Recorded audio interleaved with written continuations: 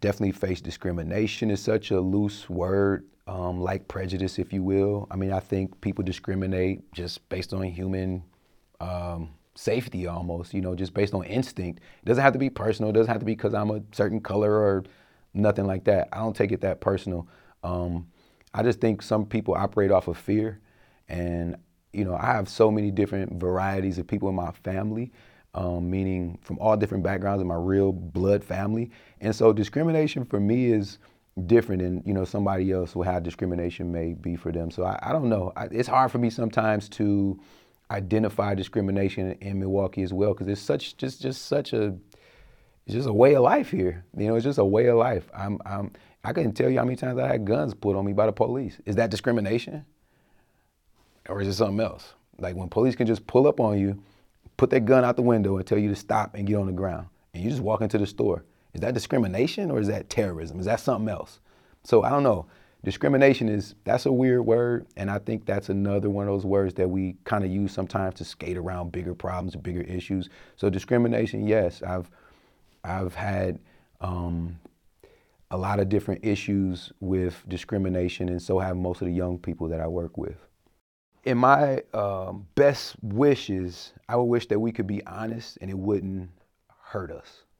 I would wish that we could have honest conversations, and I could be wrong.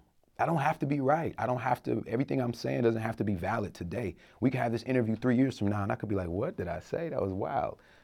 But I mean, honestly, I think people should be able to express their thoughts and views and ideas without feeling like they're going to be punished or penalized because of it. That's part of the problem.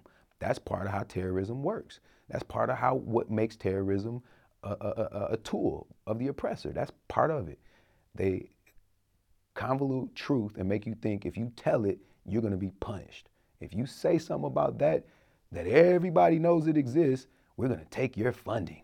So I think, I appreciate being able to have honest conversations, and I also appreciate being that guy who's kind of getting known as calling out the elephant in the room. I don't like being that guy all the time. It's not it's not what I show up for. But if no one else is going to say it, I'm like, why am I there then? Why am I here, and why am I being asked to come to places and come to meetings and all this kind of stuff if I'm just supposed to sit there and not say anything or not tell the truth or not speak from my perspective and my experience and my reality? And again, my reality and perspective can change, and it's grown over the years. I've grown over the years.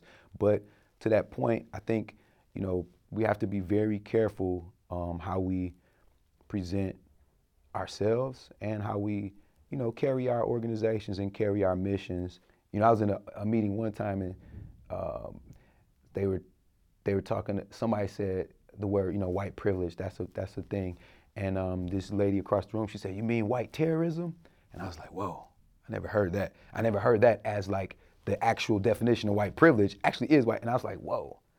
And it was a room full of white people, and I was like, "Wow, that's really powerful," because ultimately, if we want to talk about how we approach solutions and how we as a informed population of young people, how we want to approach things, I think just identifying things as they are, it just helps you approach it.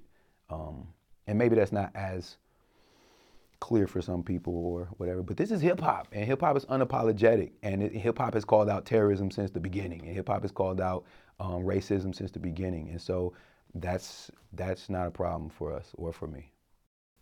I think the questions that are never asked have a lot to do with personal responsibility. So, and not just idealistic responsibility, but immediate accountability. So I think, I'm just a helper. So I don't think people are instantly thinking of how to help the helpers because they just see the helpers helping. So sometimes I don't know. When you ask the question, sometimes in my mind, I often want to help people that I just see helping other people. And when I extend myself and I ask them, how can I help you? Or how can I support what you're doing or whatever? Or how can I help you take care of yourself while you helping these other people? That's one of the questions I sometimes would like to hear from people. And not in an idealistic way, but right now, what can be done? People like to applaud you. People like to cheer you on and pat you on the back and, say that they were next to you while you were doing something amazing or awesome. But very, very, very rarely does someone ask me how they can help. I just don't, that's just not my experience. So I want to get used to that feeling. I want to get used to people wanting to help and being like overly helpful. If they see that something is happening, they see a necessity, they see a gap that's being filled, they see we're connecting other people, they see that there's potential for problems to be solved and lives to be changed. I mean, technically, you don't even have to ask. You just step up and do it, So I don't know. Who do I write the check out to? I would like to hear that more often.